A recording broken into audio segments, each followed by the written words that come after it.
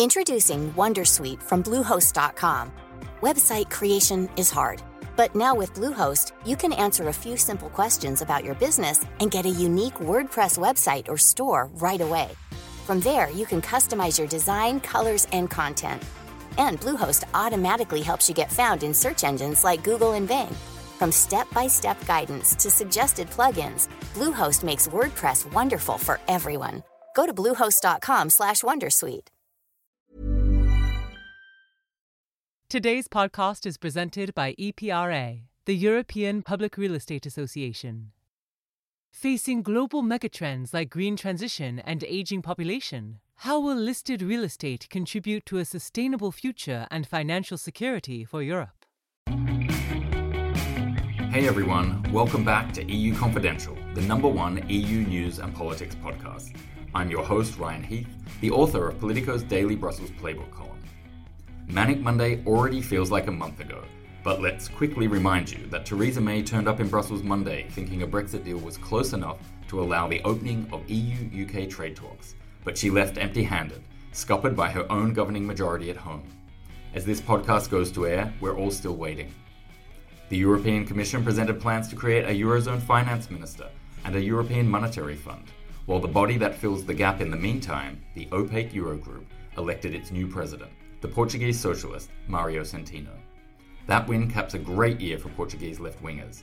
Antonio Guterres now heads the United Nations, Centeno the Eurozone, and Prime Minister Antonio Costa, who is also the host of the world's biggest tech conference, Web Summit, was featured in the 2018 Politico 28 list unveiled Thursday. Heading that list, Christian Lindner, leader of Germany's Liberals and the man who could bring down Europe's most powerful woman, Angela Merkel. Check out politico.eu to find out who the other 27 members of the list are. They range from chefs to spies and back again to politicians. In this week's podcast, we have a very special guest, the first president of the European Council and the former Prime Minister of Belgium, Herman Van Rompuy. He joins us to present a report he's been shepherding since he left office called the New Pact for Europe. Van Rompuy is also possibly Europe's most famous author of haiku poetry. Here's Politico's Lauren Serralus reading a haiku poem Van Rompuy composed for EU Confidential. In it, he reduces the 5 years and more than 100 pages of thinking that went into the New Pact for Europe down to just 17 syllables. Verlies is verdriet. Het brengt blijvers meer bijeen. Samen veel sterker. Sorrow and sadness unite remainers more. Stronger together. Before Van Rompuy, we hear from Yanis Emanuelidis, the lead author of the New Pact for Europe report, who gives us the background before Van Rompuy describes the politics. Yanis, you've been working for several years now on this New Pact for Europe report that's just been released, and it's a collaboration not only between the European Policy Centre, but also other foundations like Warburg-Duan Foundation, Open Society, Bertelsmann Foundation. Tell us a bit about why it's taken so long to get together and how you plan to mesh these ideas with the parallel process that Jean-Claude Juncker has been undertaking with his Future of Europe white paper. Well, we started this process, which involves foundation, but also very many national partners, think tanks and others in more than 17 countries in 2013. We started doing that by working out what we called at the time strategic options. And then went back to the member states, created 10 national reflection groups. We were only able to go to 10 member states, but we made a very good distinction between member states, north, south, east, west, small, big, non-euro, euro, and created these national reflection groups to talk about the future of Europe and also then discuss with other national reflection groups. So we also had a transnational dialogue. And on all that, which over 5 years, more than 120 debates, we came to the conclusion that we are now ready to put together this third report, which is advocating what we call a win-win package deal. The need to re-energize Europe on the basis of the belief that there's a need to strengthen the defenses of the European Union, because future storms will come. We do not know what kind of future storms there will be, but you need to protect the EU, member states and citizens from these future storms. In order to get there, there's a lot of unfinished business which still has to be done. For example, really to the Poli crisis, but also to the challenges which we fear with respect to what many people call populism. Mm-hmm. And one question there, because for me it's a fundamental tension. It's often so far removed from the lives of 510 million people, that it necessarily can't happen on their doorstep all of the time. How far did you get beyond the usual circles of people who already know about the EU and are interested in the EU in being able to develop these ideas? I mean, you clearly went on the road, but was it to the usual suspects, or did you go into town hall environments and to people who normally wouldn't engage to get feedback? In the first phase of our project, we created citizens advisory groups in 17 member states. This were ordinary citizens who came together for a day discussing the strategic options. Obviously, we explained the strategic options in a way to them which was understandable. But at the same time, we also discussed these strategic options with the so-called usual suspects, with experts, with ministers, with heads of state and government. But we also discussed them with so-called ordinary citizens to get their feedback. And you can imagine that if you discuss the same subject in 17 member states, you will get a lot of different feedback. For example, with respect to the euro crisis, the discussion in Italy was very different from the discussion we had in Germany. The fears, the hopes, the aspirations were very different in the different member states. When we put together this win-win package deal, it was not only a package deal among the EU 27 member states, but it was also a package deal trying to overcome gaps within member states where they have difference of opinions on individual issues. Do you have to push this in 27 different locations, or will it now be a Brussels-focused campaign to raise awareness about these ideas and try and rally support? It will have to be both. So we want to not only limit ourselves to the so-called Brussels bubble, but extend that beginning of 2018 to bring them probably to Brussels and to have a bit more of a transnational debate on the basis of the proposals which we've come forward with and on the basis of where we will be at that time, because we will have to wait what happens in Germany, what the next new government will be up to, whether there will be a German-French initiative, how quickly that will take place. We hope to inspire also that debate. Now it's time to hear from Herman Van Rompuy, the former president of the European Council, also the former Prime Minister of Belgium, and now heading up the European Policy Centre. Welcome to EU Confidential, Mr. Van Rompuy. This has been a huge piece of work that you've been involved in now. To me, it comes across very much as a Belgian solution. You talk in the report about needing win-wins, but that we can't be trapped in trying to make a great leap forward when all of Europe is not necessarily ready for that. So it comes across as a very pragmatic Belgian way of achieving progress on European integration. Is that a fair assessment, or how would you characterize the work in this report? I think we have two kinds of approaches. The first one is more related to what I could call a narrative. Some are calling it a vision or a dream. But let's say, what is the underlying message? That's more neutral. And then the second part is how to implement this, how make things more concrete and more practical. I think we have to find a new balance between our open societies, our open economies, our open democracies, on which we are so proud, and which are under pressure, and in some countries even under threat. And at the same time, we have to protect people better. There's a famous word of François Mitterrand. He spoke at that time about a Europe that protects. Protects against what? Against unemployment, insecure jobs, massive illegal migration, climate change, terrorism, social dumping. If at the end of the process of this relaunching of the European project, people have not that kind of feeling that they are better protected and that our societies still are open societies, then we missed the objective of this operation. And that's absolutely key, because populism lost battles in Europe, for sure this year, but they haven't lost the war. Our aim is to give a more positive view on the European Union and to give them more hope. How can we turn fear into hope? This is a Western problem, but we are responsible, we feel responsible for the European Union. And that is the underlying message. So how to implement this? And then it becomes very concrete.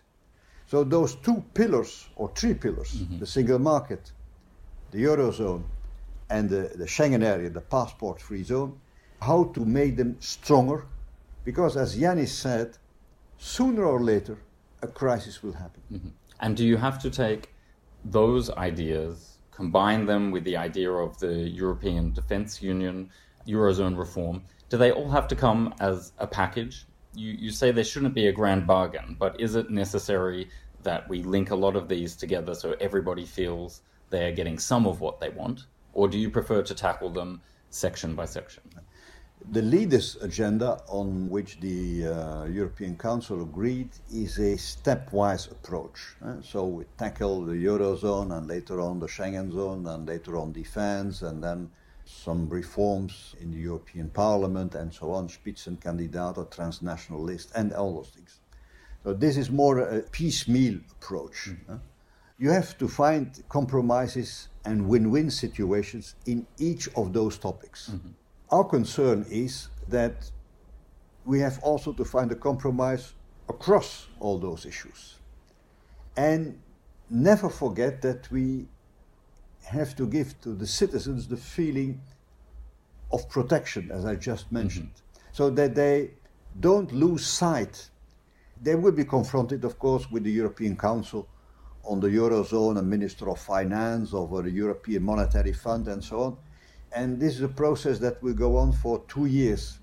But in the meantime, people have to feel all the time that leaders are working for realizing this big bargain of this new balance between openness and protection.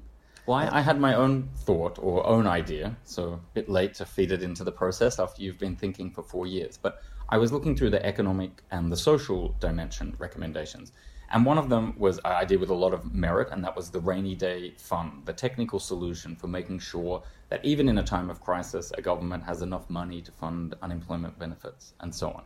And then it struck me that, okay, that's a good idea at one level, but also very hard for citizens to engage with something like that. And I thought, why shouldn't the EU offer something that was a simple safety net, where they could tell every European that it was a European ideal that unemployment benefits would exist for them at, let's say, 50% of the minimum wage in their country, and that any government that wasn't already providing that safety net would be supported by the EU to transition into that scenario.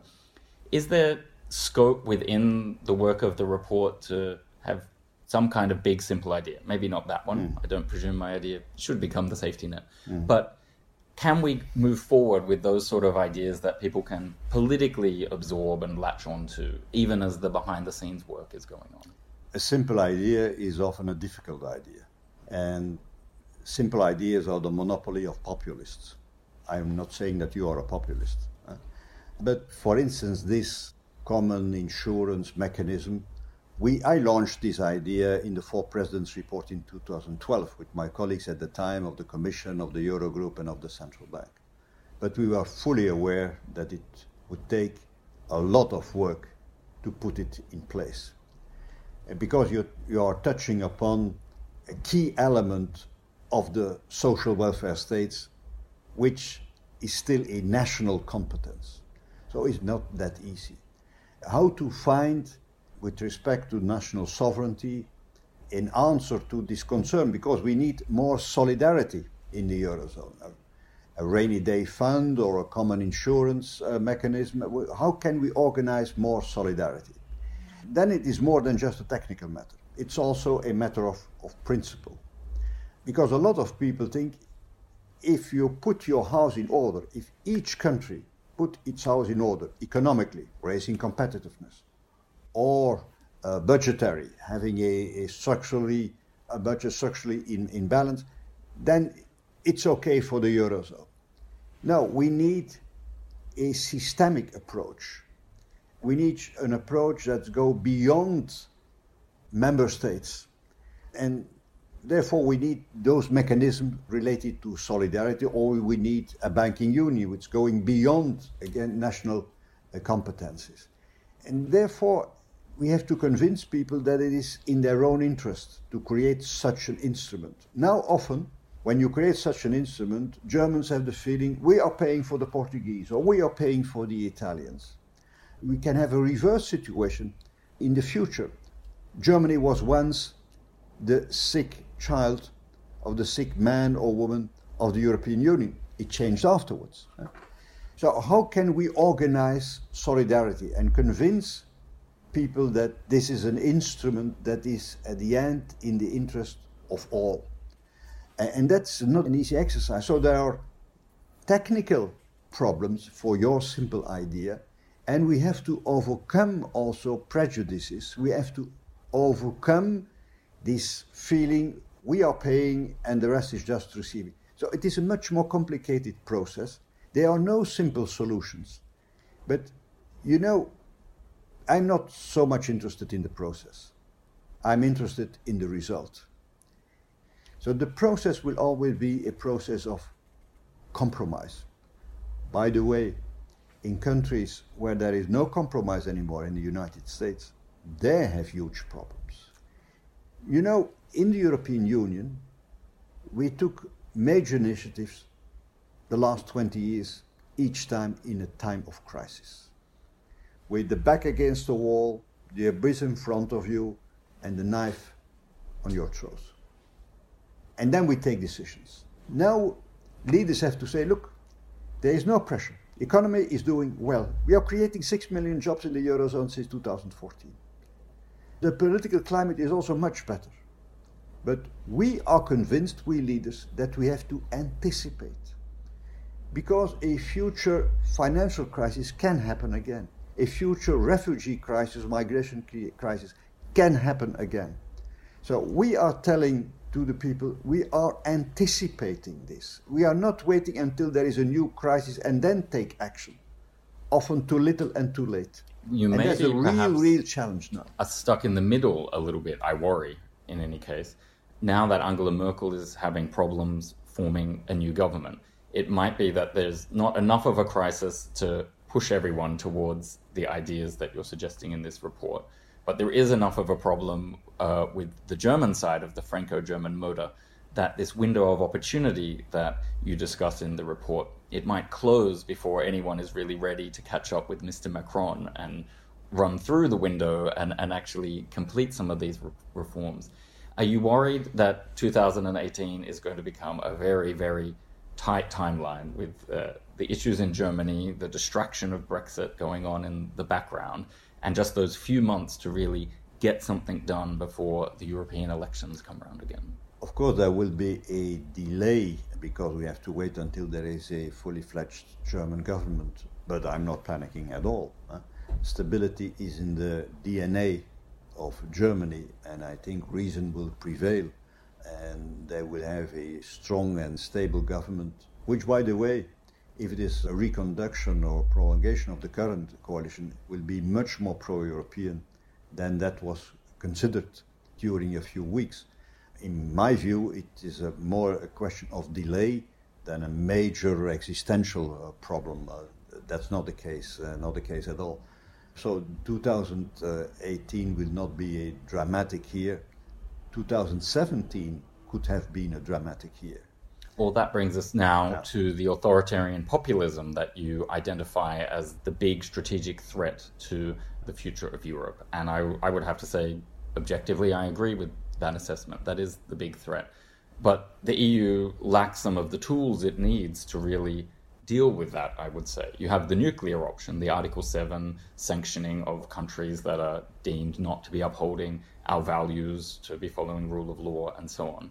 How can we deal with that? And should political parties, in fact, be doing some of that dealing? I mean, I look to something like Viktor Orban and his Fidesz party still being in the EPP.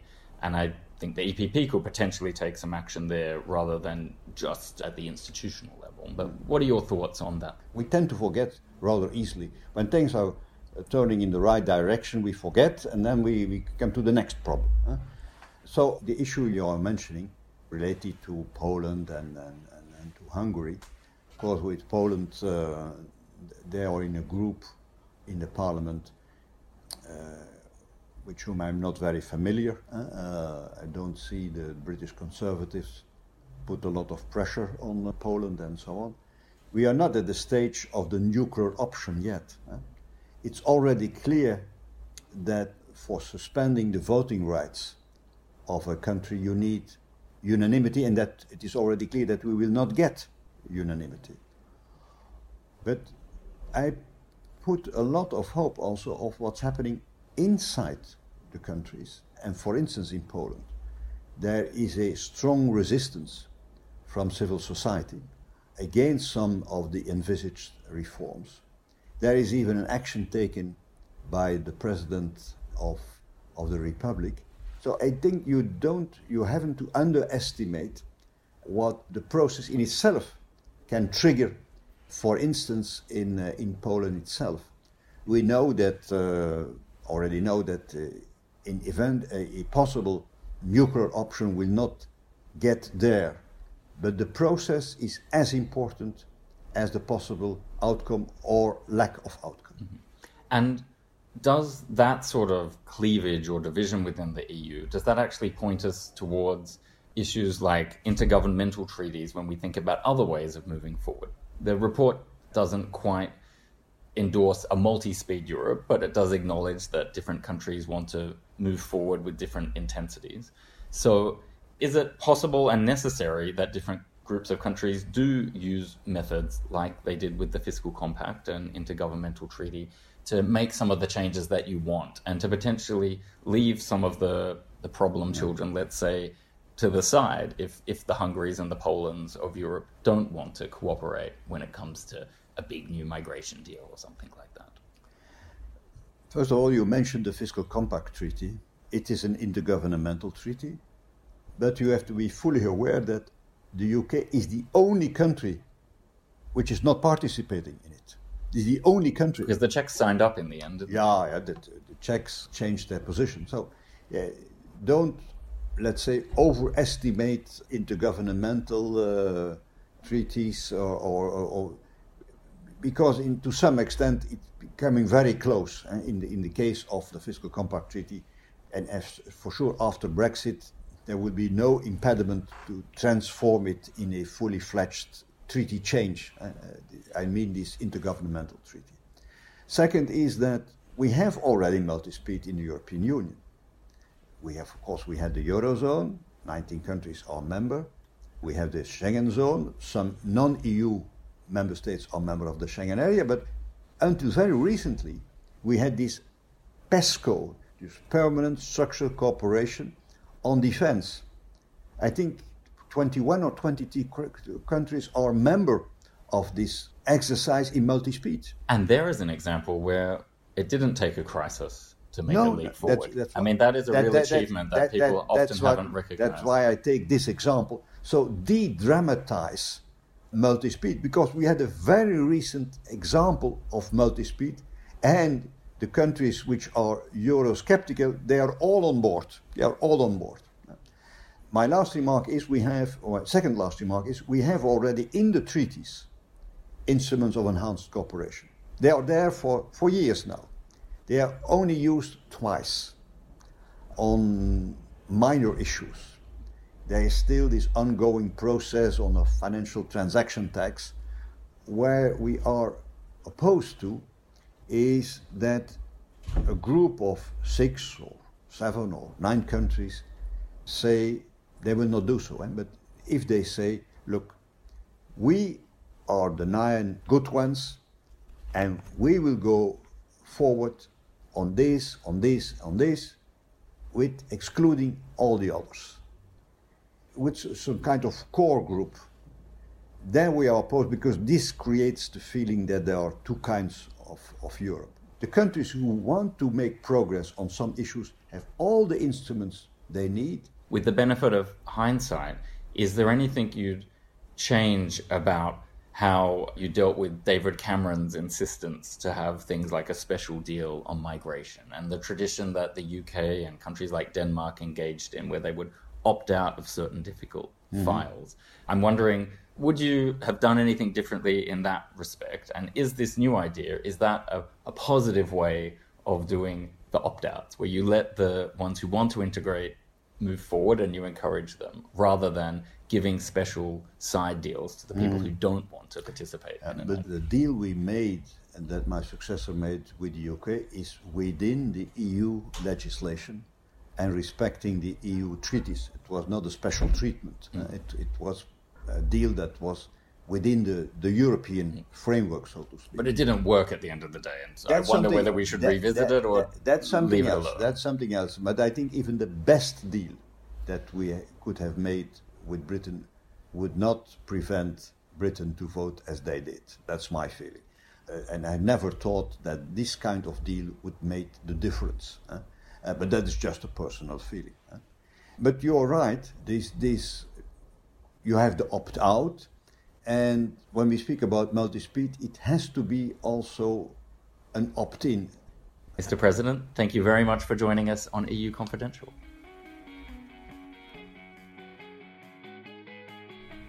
And now it's time for some fun. We're welcoming back the podcast panel of Alva Finn and Lena Abarus. Welcome back. Hi, good morning. Now, a word of caution. We are recording this on Wednesday morning, and it's a full week to go before the summit, so things may change before you've actually listened to this podcast. Let's get into our EU WTF moment of the week, or should we call it day of the week? And we are going to start with the manic Monday of Brexit. And if anyone missed that exciting news, that was when Theresa May came to seal her deal and get the trade talks with the EU open. And everyone looked like they were inches away from getting a deal on how we could handle the Irish border, how we could handle citizens' rights, what the UK would be obliged to pay after it leaves the EU. And then the Northern Irish Democratic Unionist Party swept in, left Theresa May with a slack jaw when she came back to lunch, and she had to tell Jean-Claude Juncker, sorry, Jean-Claude, the deal is off. Well, it's all over these kind of two little words, regulatory alignment, so that the north of Ireland would still have regulatory alignment with the EU. And this would have kind of, well, this is what Arlene Foster says, this would have put a border in the Irish Sea, which for many unionists, any kind of separation within the United Kingdom, they think, you know, that's a one-way ticket to a united Ireland. Because it's their lifeline back to London. Exactly. I mean, in many ways, that would have put them in a better position. Mm-hmm. And we know that Northern Ireland was one of the regions, along with Scotland, that did not vote to leave the UK. However, the DUP did campaign for Brexit. Mm-hmm. So yeah, I think that's very interesting. I also think it was very funny what Scotland then said. If they're going to have this deal, why can't we have the deal? And London and Wales. Exactly. Gibraltar's coming up. United, no? Yeah. Lena, what does it look like to you? I think we should stop being surprised, because every week, every time we have a lunch or a meeting between the EU and Prime Minister May, we have some surprises and gaffes to enjoy our week.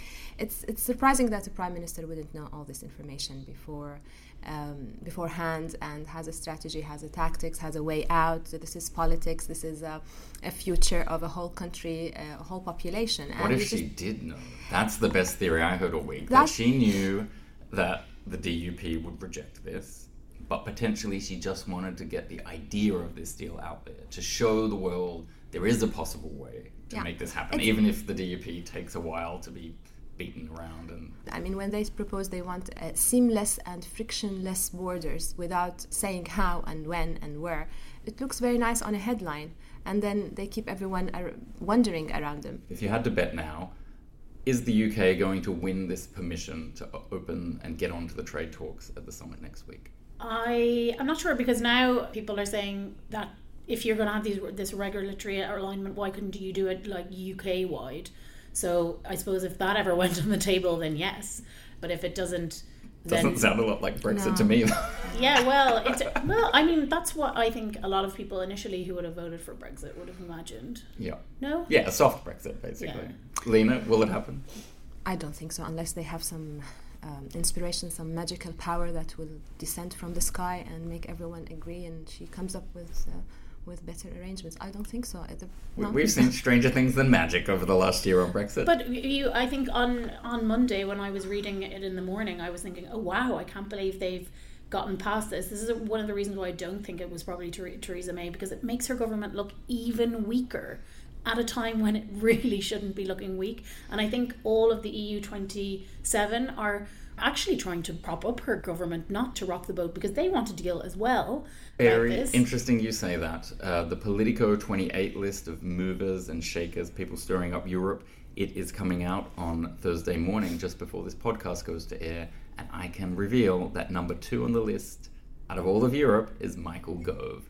So we're going to leave you to stew in the thought of where that man might be headed and where Theresa May might be headed. And now it's time to look at an EU thumbs up moment. And Alva, a little bird tells me you have a nomination for this week. Yes, I do. Every year the EU hosts a European Day for persons with disabilities. And they do a very interesting thing, which I think is very worthwhile. They award an accessibility award to a number of different cities in Europe every year. This year, Lyon won, and Ljubljana, and also Luxembourg, but Lyon came first. They have 100% accessible bus system, which I think is very good. But one of the stark comparisons that I noticed was earlier in the day, a colleague of mine, Nadia, she was asked to talk about the accessibility of Brussels. And I mean, we're at the heart of Europe, and lots of the metro stations are not accessible. The buildings, sometimes even the commission buildings aren't accessible. So I'm an active 37-year-old and I find problems getting around Brussels sometimes. Yeah, in some of the commission buildings, you literally have to go up a few floors, then cross over buildings, and it takes you extra time if you're a person with a disability. My favourite one is the ones where they install lifts, but then they just have 4 steps. Yeah. It's like, why? Yeah. Why? I mean, like, literally, why did you install that lift without thinking about the rest of the platform? Even the pavements, even the streets, even walking here to come. For us, it's difficult. Imagine for the people with disability. So let's hope for a thumbs up for next year to Brussels. Why not? Well, Brussels, they're going to have to get rid of a lot of cobblestones if they want to win that award. Well, one of the interesting things about the award was some of it was they were giving kind of special mentions to places that are reconciling their historic architecture with accessibility. So I think that's maybe something that Brussels needs to think about. But one of the things that also struck me was, for example, in Ljubljana, they had an advisory group that basically worked with persons with disabilities and older people. If you don't have that, someone who actually has to navigate their way around Brussels in some of these planning committees or whatever, then no, it's never going to change, because you don't have the people who are actually affected by these things. They should put the planners in the wheelchair themselves, or stick them in high heels and have them walk through all of that. Yeah, and just talk to people who need to get to places, and you'll find out all about accessibility.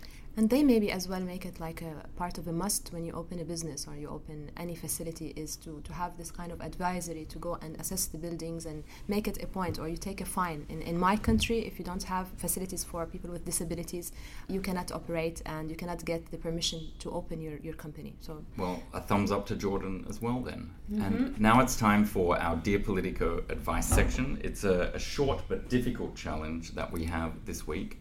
And the question for our panel is, Dear Politico, a member of the European Parliament, gets me confused with a Sri Lankan all the time, just because we have a similar skin colour. So there's another person of Asian descent who works in the Parliament building. What do you think about this dilemma? Should he challenge the MEP? How should he challenge the MEP? When is it okay to be confused in a situation like that? Look, we're living in Brussels. There are all sorts of nationalities and ethnicities and backgrounds living in one place. So I find it as an opportunity for engagement with this MEP. So if he confuses him with a gentleman from Sri Lanka, there's no problem. Thank you very much. I would love to be Sri Lankan, but just to let you know, I am coming from. And my name is. And my name is, and this is what I do. Like I mean, we can't just be upset because somebody has confused us. Day by day, I personally confuse so many people coming from different parts of the world, and I try as much as possible. But maybe you do it the first time. Do you do it on a regular basis? Is it okay if someone just repeatedly can't remember you? Depends how important this person to you or close to you. You would remember, but if you see them every once in a while, you say, yeah, okay, this guy is from X. Or I see it as well. If you're too sensitive, maybe you should live in a smaller city where you stand out from the crowd and you are from one country and everybody knows that you are from that country. Are you on the tough love train that Lena has joined? I would say that I have a more measured reaction to it. Of course, it's really a problem if someone cannot remember you and gets you mixed up with another person. Is it racism? This is a question that I think that a lot of people ask about these kind of particularities when you make mistakes about people's ethnicities. I think it's worse that he doesn't remember who you are, especially if he works with you on a general day-to-day basis. What I would do is you can really embarrass people whilst also making it like a joke, you know? Oh, I can't believe that you don't know the difference between India and Sri Lanka, this kind of thing. That can really embarrass people, but it's not like you saying, oh, you're a racist, because that really gets people annoyed. When you accuse people of racism, their immediate reaction is to get defensive. But if you want to change how people think, you have to do it in a different way. It's about persuading people. So what I would do is I would make a joke about it. I mean, people often confuse me with Americans or people from the UK, or don't even know that Ireland is separate to the UK, for example. Do I get very angry in response? No, because that's not how you persuade people to change their minds about who you are and where you come from. But is this also a case of hashtag Brussels so white, where I feel that if this person was in the majority, that they would be treated a bit differently? And I think that because Brussels is such a white city in its EU bubble, it's not a white city when you go out into the streets of Brussels, but you look around the people who take decisions in the EU, it really is literally 99% white. And I think it makes it easy for people who, you know, if you're a power broker in Brussels, you maybe don't care about the little people so much anyway. And if there's just a couple of dark-skinned people, why do I need to even worry about it? I think is a bit of the prevailing mentality. It's true. Sameness breeds ignorance, I think, in these kind of settings. And it makes it okay for a person like that to say that, because a lot of people like us will be like, well, I find it difficult to tell the difference between different ethnicities. And I would admit that I am ignorant about those things. You know, I can't tell the difference between someone within the Middle East. Well, here we go. Lena, I mean, what's it like back in the neighborhood where you grew up? Would people take a significant amount of offense if neighboring countries were confused with each other? No, because where I come from, we're a melting pot. We have all kind of neighbors living all together in one place, given the situation in the Middle East. So where we open our doors, we will have the Iraqi, the Syrian, the Lebanese, the Yemeni. Of course, we would know from the accent, we would know from a bit from the colors, but we wouldn't just point out. And here in Brussels, I feel it sometimes. I'm not called by my name or I'm called by my nationality. Really? Like, she is the... this is Lena from Jordan. Actually, without Lena sometimes. No, just the Jordanian. Oh my God. So you become like, fine, it's great. And I say, yeah, you know where's Jordan is. And in the past, we used to always laugh because when you say Jordan, they will confuse us with Michael Jordan. so She's Michael Jordan's young... Okay, so we are really starting from a low base here in terms of recognition. Well, I want to apologize on behalf of Brussels to you, Lena, that people refer to you in that way. But I'm glad that you have such a generous spirit towards the reaction. It's a very kind thing that you're doing. That's all we've got time for on this episode of EU Confidential. Thanks for joining us here on the panel. Thanks for listening to the episode. Please remember to rate, review, and subscribe us wherever you found this podcast. A big shout out to our podcasting team, Rosie Belson, Andrew Gray, and Wei Dong Ling. And this week is Rosie's last podcast, so we want to say a special big thank you to her for all of her effort, making it sound professional, getting us all organized, finding the things that we're never able to find at the last minute. Rosie did all of that for us, and we can't thank her enough.